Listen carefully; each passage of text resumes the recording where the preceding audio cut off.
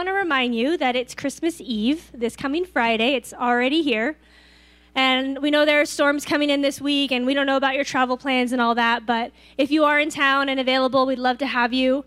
Our services are at 5 p.m. and 7 p.m. It's a candlelight service, so it's a little bit different than being here on a Sunday. You'll get a little candle to light, and it'll just be an enjoyable experience, and hopefully, everyone gets here safely. So that's happening this Friday, which, of course, rolls us into Christmas Day. Merry Christmas, all of you, if I don't see you. There's more. Let me think. Yes. Oh, yes, coffee before that.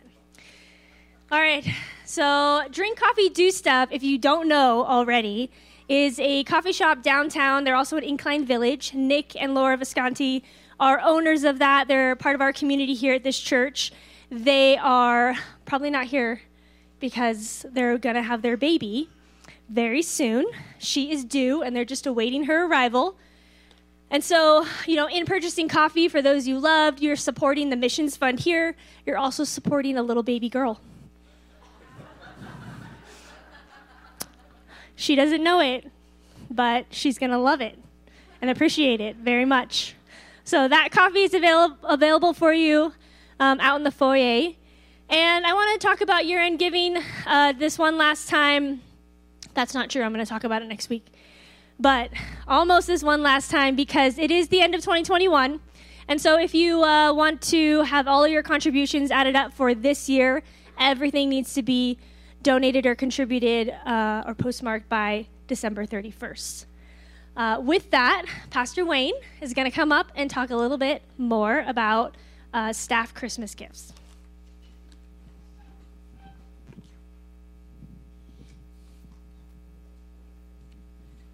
I always think about Christmas Eve because this place is packed and everybody has fire. I mean, it is a fire marshal's nightmare. But we haven't burned the place down, and this will be my 31st Christmas on the pastoral staff at Sierra Bible Church. And so I feel a little awkward up here right now because is that Dave Wada? No, it's not Dave Wada. You look just like, I'm going to have to, you're better looking than him, but this is kind of a reversal of roles for me. Usually we have one of the elders or somebody else make an appeal for a staff Christmas gift. I've been a recipient of that for the last 30 years. And I just want to let you know, because I'm stepping aside from the pastoral staff in just a few more days, and on the 31st of December.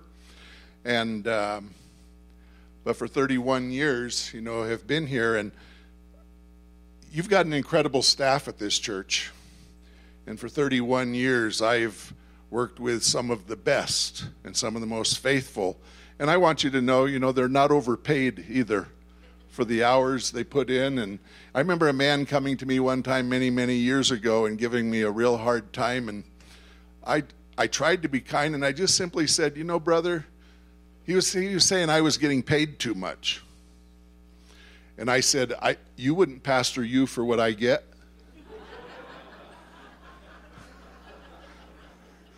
And, ministry isn't just about Sundays. There's a lot of things that go on. There's a lot of joy. There's a lot of heartache. There's a lot of weeping over the flock that we serve. And so at Christmas time, we've asked people to consider giving a Christmas gift for the staff at this time of the year. One thing that I implemented during my 27 years as the senior pastor of this church is that Christmas gift, there's no hierarchy in this. It gets divided among the pastoral staff evenly. It wasn't that, senior pastor and then down to whoever. And so when you give that gift, it is shared equally with our staff and our pastoral staff. And so I would ask that you consider and prayerfully consider this. This is one of those things that, some years that Christmas gift is here, and there's other years that Christmas gift is here. And it's just the way it goes. But I'm asking you, since this will be my last part in this, and prayerfully consider blessing your pastoral staff, because they love you and they serve you, and they serve you well. Another one of the things that is great about hanging around here for the last 31 years is watching people grow. I've had the opportunity in the last few years to marry babies that I dedicated. And what a trip, that you've been there on both ends of that. And this morning, our youth pastor, Caleb Dero, is going to be bringing the word to us. And Caleb's another one of those that, I knew him when he was this high. And to watch him grow into, a teenager, and then a young man, and then a husband and a father, a man of God, it's been a joy to watch that transition. And I know ushers, I see you back there, Brad. If you need a Bible before Caleb comes, hold your hands up, and the ushers will put a Bible in your outstretched hand. But today, God's word is going to be proclaimed to God's people through our youth pastor, Caleb Dero.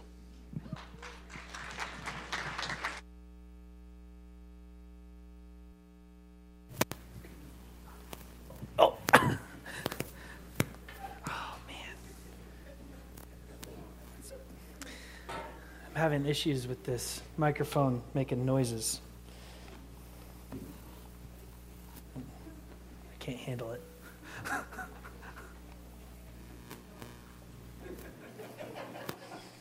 I also move a lot, so it's a problem.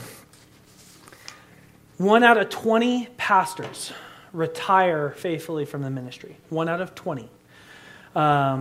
That's something to meditate on and something to consider in the next 2 weeks as Pastor Wayne is faithfully running his race and retiring.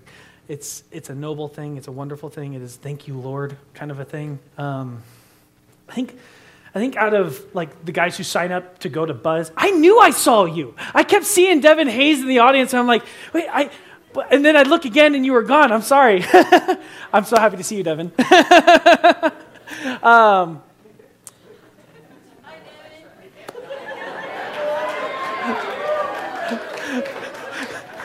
That was so weird. I thought I was going crazy. I think 1 out of 16 Navy SEALs make it through Buzz.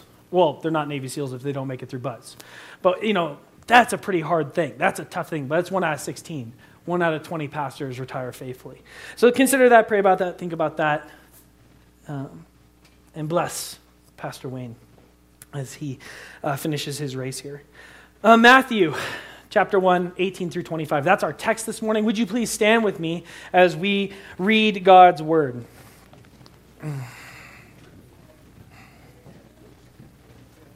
Matthew 1, 18.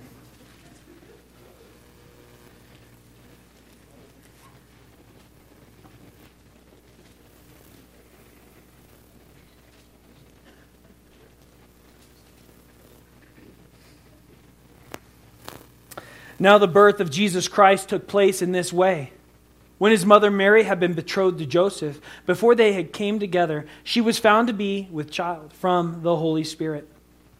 And her husband Joseph, being a just man and unwilling to put her to shame, resolved to divorce her quietly.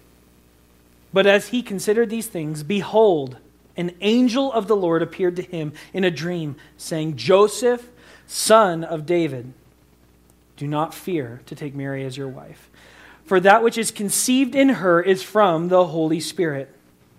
She will bear a son, and you shall call his name Jesus, for he will save his people from their sins. All this took place to fulfill what the Lord had spoken by the prophets.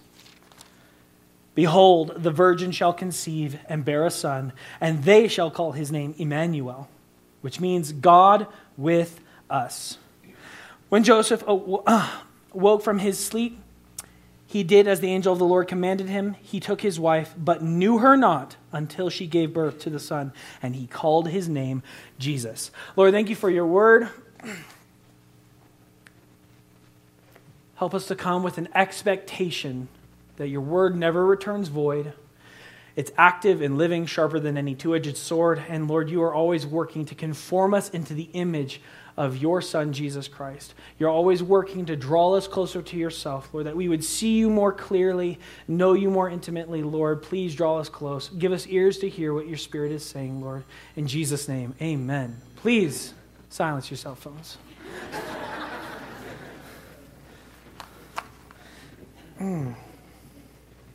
Matthew 1:18. Maybe before I get into this, I've got three kind of ideas. I almost hesitate to call them points, but three concepts that I'm trying to drive home this morning, and it's a little bit of a pattern that we see in Scripture throughout, and I'm going to point to some other parallel passages that have the same pattern. That pattern being, God comes down, and then these two questions, what about you, God, and what about me? And these are the three ideas, three concepts that I'm trying to this pattern that is laid in Scripture for us, and it's very applicable to every human being's heart. God comes down. What about you, God? What about me? Matthew 1:18. Now the birth of Jesus Christ took place in this way.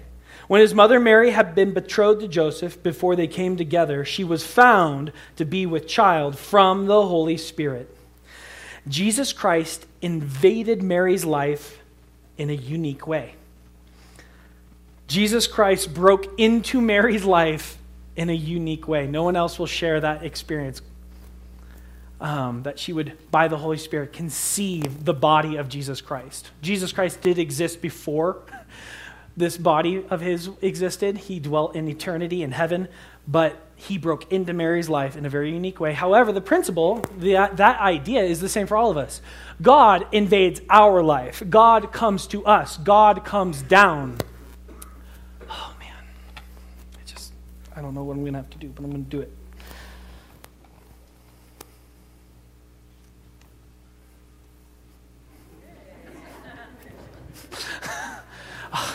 I just can't stand it. God comes down.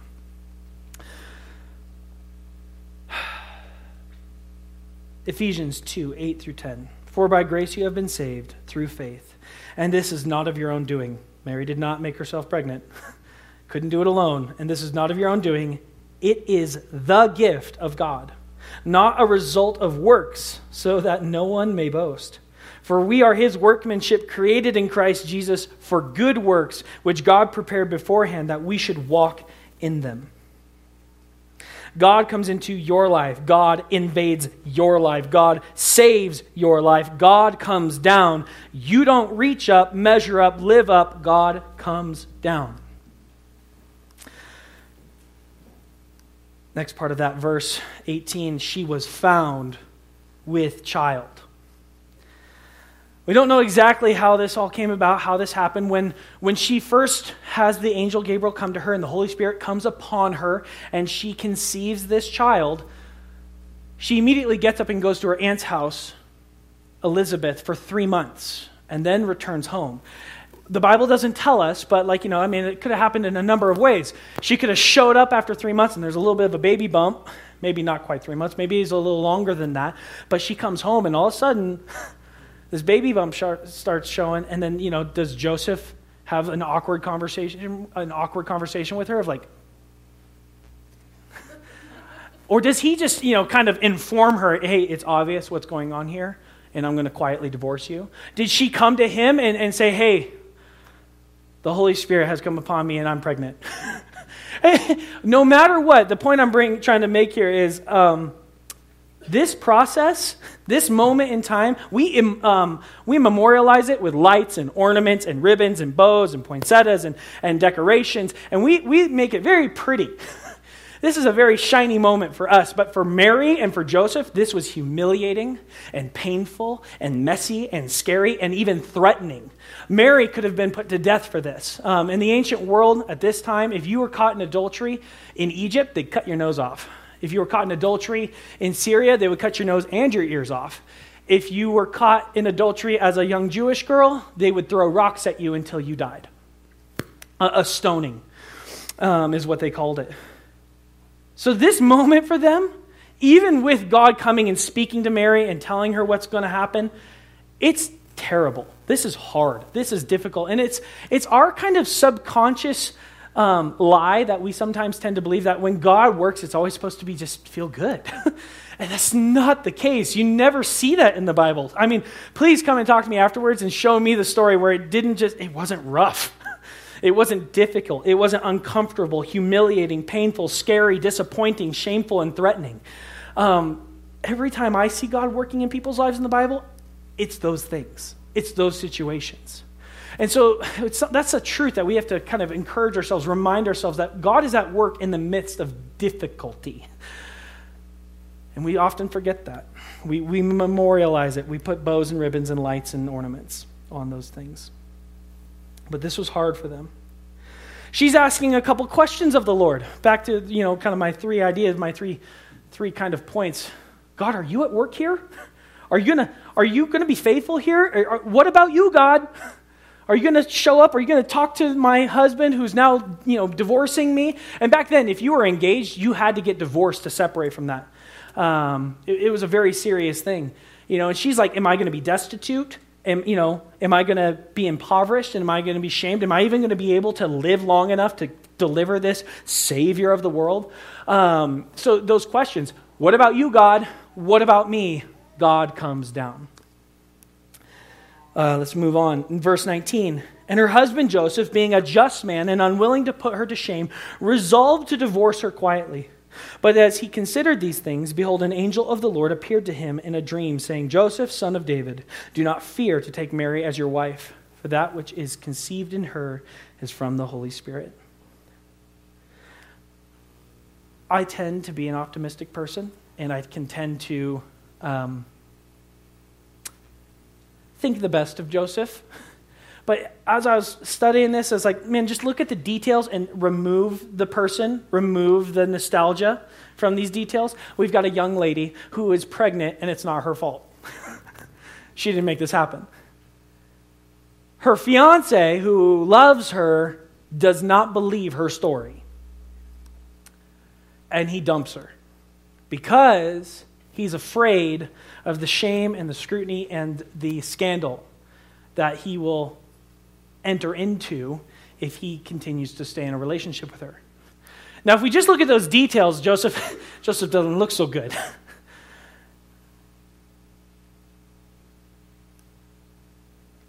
Joseph's asking some of the same questions that Mary is.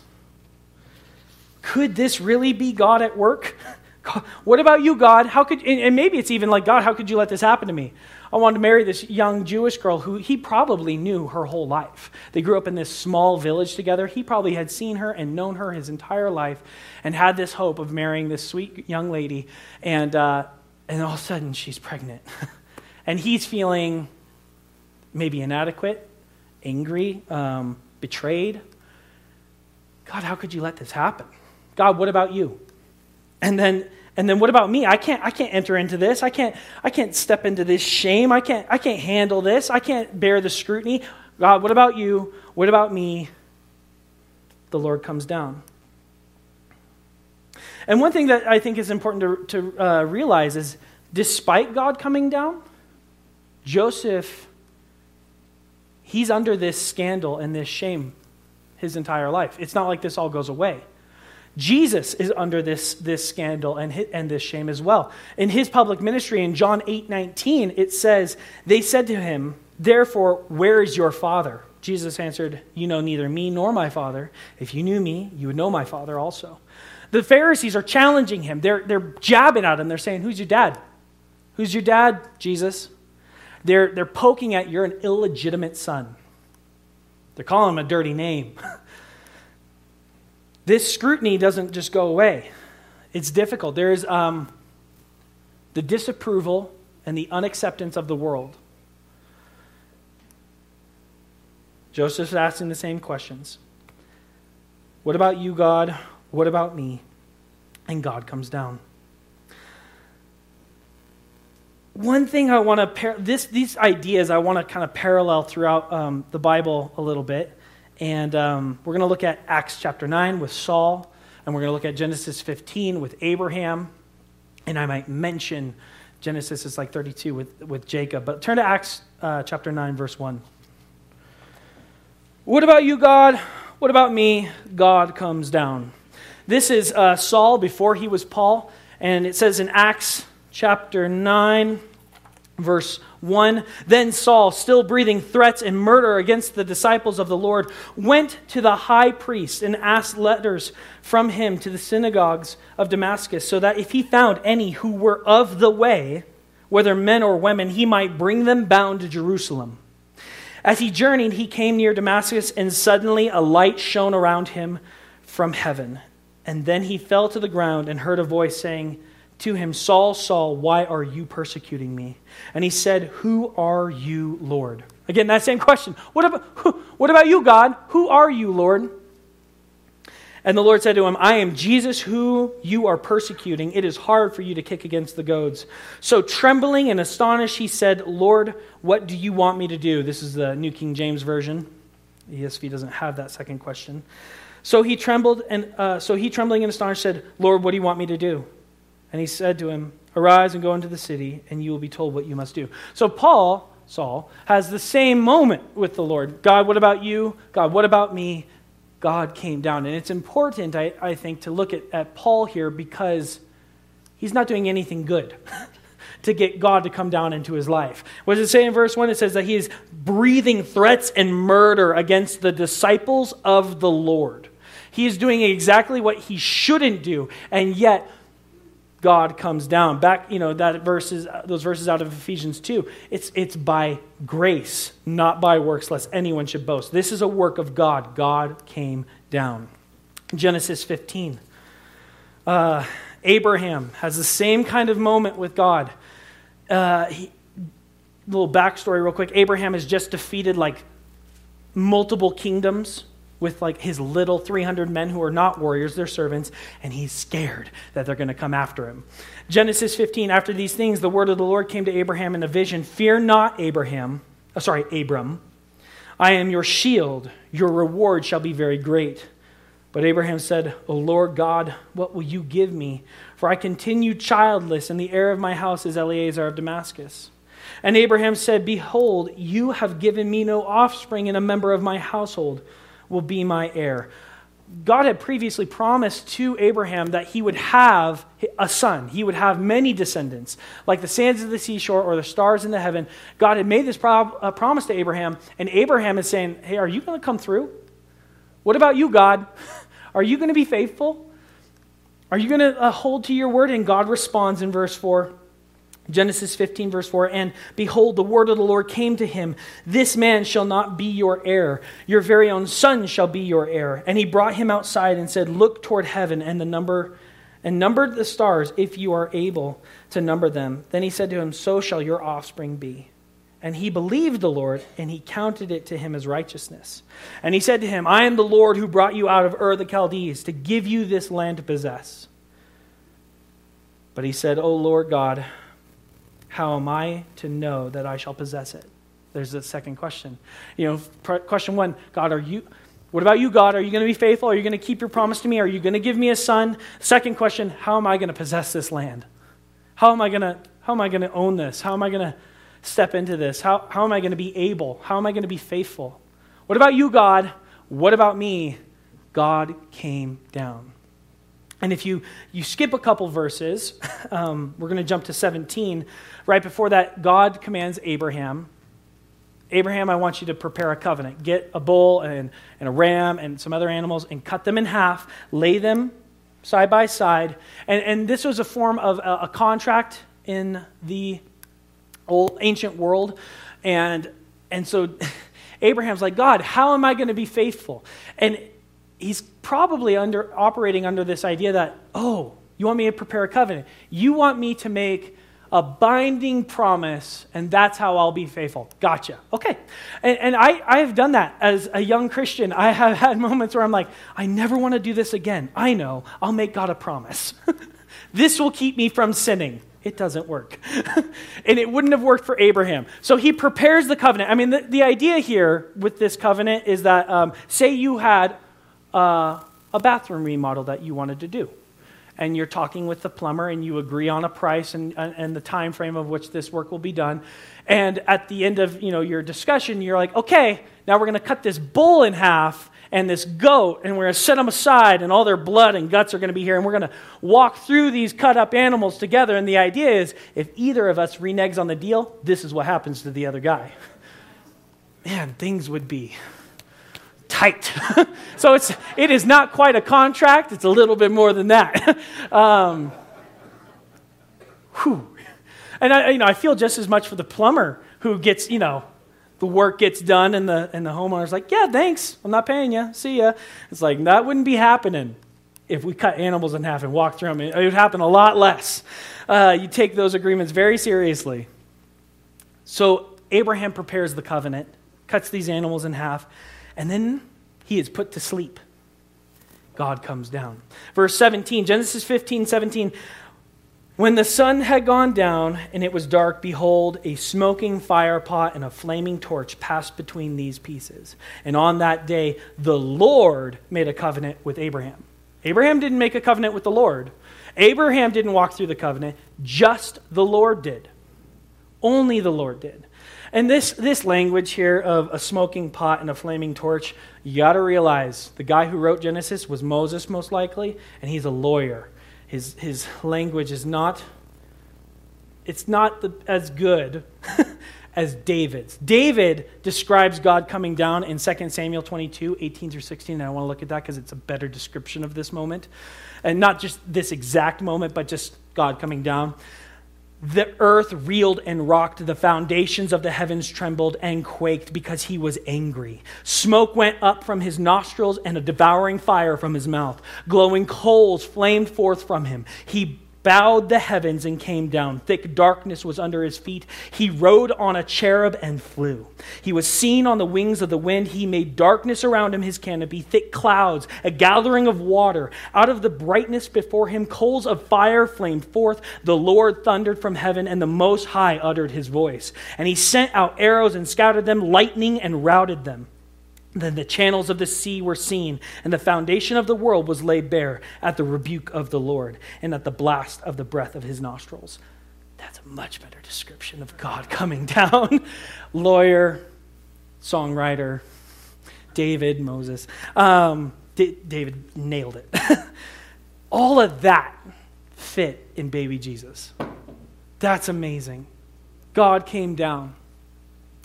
And to kind of circle back to our two characters this morning, Joseph and Mary, how did he come down? He comes down in a form of a baby, and he comes down and he approaches Joseph and Mary, and he extends to them a new identity. If you look at Luke 1:28, it says, and he came to her and said, the angel Gabriel, "Greetings, O favored one, the Lord is with you."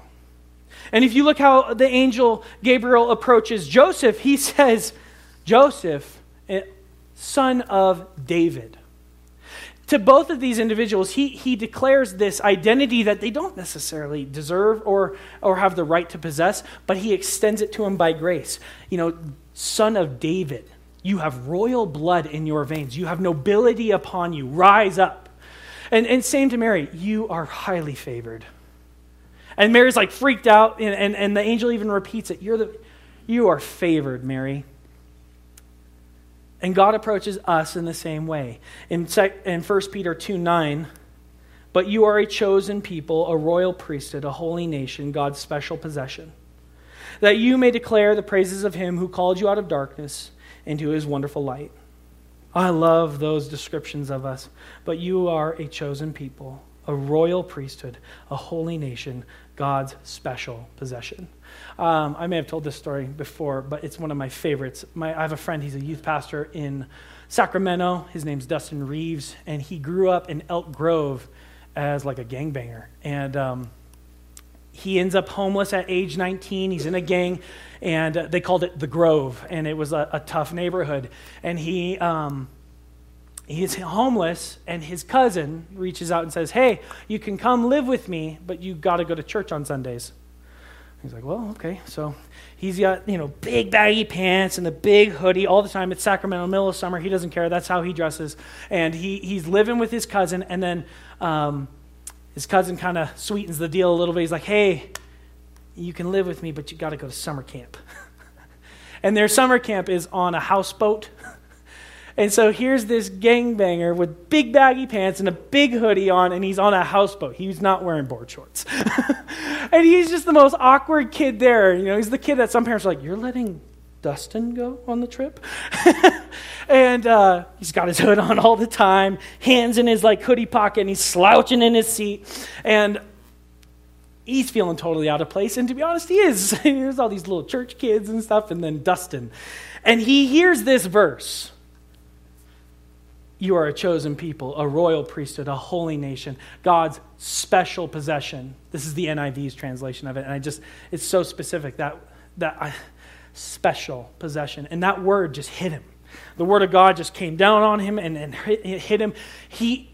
It's the morning session when he hears that verse, and he immediately goes to his bunk on the houseboat. Everybody else is playing. Everybody else is in the water, tubing, skiing and stuff. He's in his hoodie and his long pants, and he's sitting on his bunk bed, and he's mulling this over with the Lord. He's like, special? I have never been special to anyone. My dad's not even in my life. My mom has never once tucked me into bed and said, you were special. I've never been special to anyone.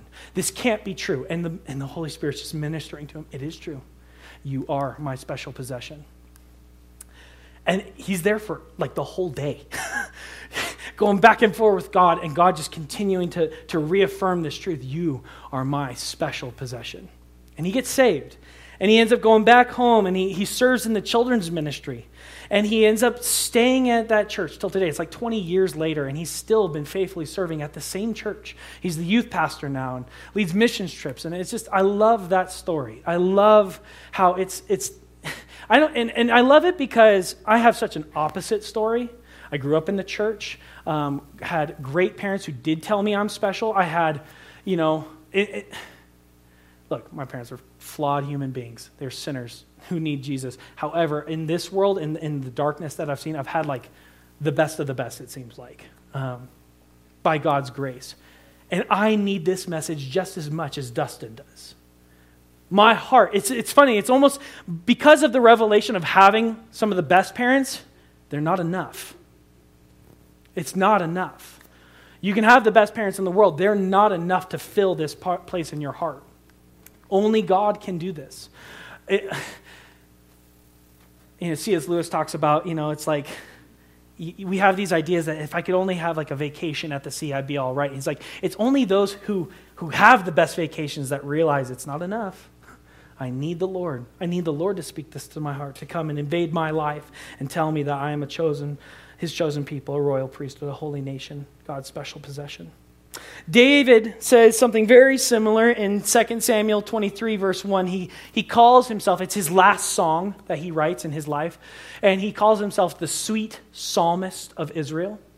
But it's also translated the favorite of the strong one of Israel. David says, I'm God's favorite.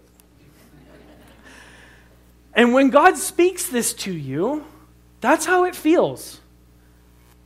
You're my favorite. And you may have been nobody's favorite ever, but God says, you're my favorite. And we bristle at that. That can't be. I can't say that. I can't own that position. I can't believe that. I'm lowly and not good. But God is saying, no. You have switched places with my son, Jesus Christ. You are my favorite.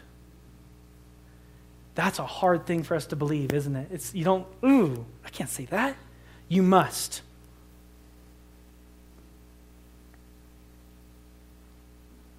Verse 21, back in Matthew 8, chapter 1. She will bear a son, and you shall call his name Jesus, for he will save his people from their sins.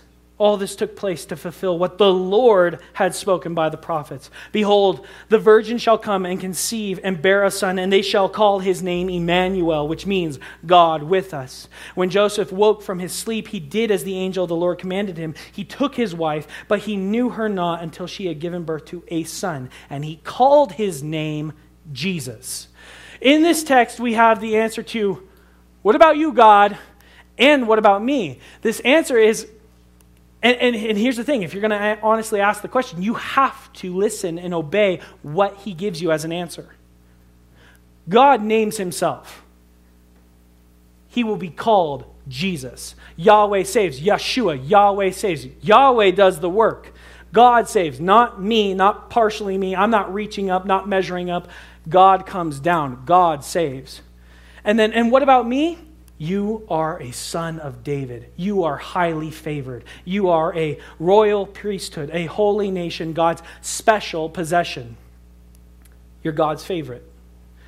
And if you're going to be a Christian, you have to accept his answers. And I love that that's how this ends. Joseph, in obedience, calls him Jesus. Receives the identity that he's been given by the Lord as, there's some nobility in you, Joseph. You can do this. You can bear this. I'll be with you. You shall call him Jesus, and he does. Hebrews 1:12, 1 through 2 says this, therefore, since we are surrounded by so great a cloud of witnesses, let us lay aside every weight and sin which clings so closely. And this idea of weight and sin, that weight, let's look at that first. It's first up in the line, up in the verse, and you have to lay that aside. That weight being, you cannot reach God.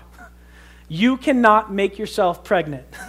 You cannot conceive a child by yourself. You cannot produce Jesus Christ in your life. It's something that he does. God comes down. We don't go up. We don't measure up. We don't live up. God comes down. So let that go. Let that weight go. Set down that stone that you've been carrying. You can't get up there anyways. It's not possible. So set it down. And the other weight being this false identity that you have labeled yourself with. And take up the identity that God is giving you, that you're his favorite. And you have to believe that. If you do those things, then you will be able to deal with sin in your life. You will be able to be obedient to the Lord if you take up those things. If you take on the identity that he is giving you. If you set down the weight of trying to reach to him and see that he has reached you.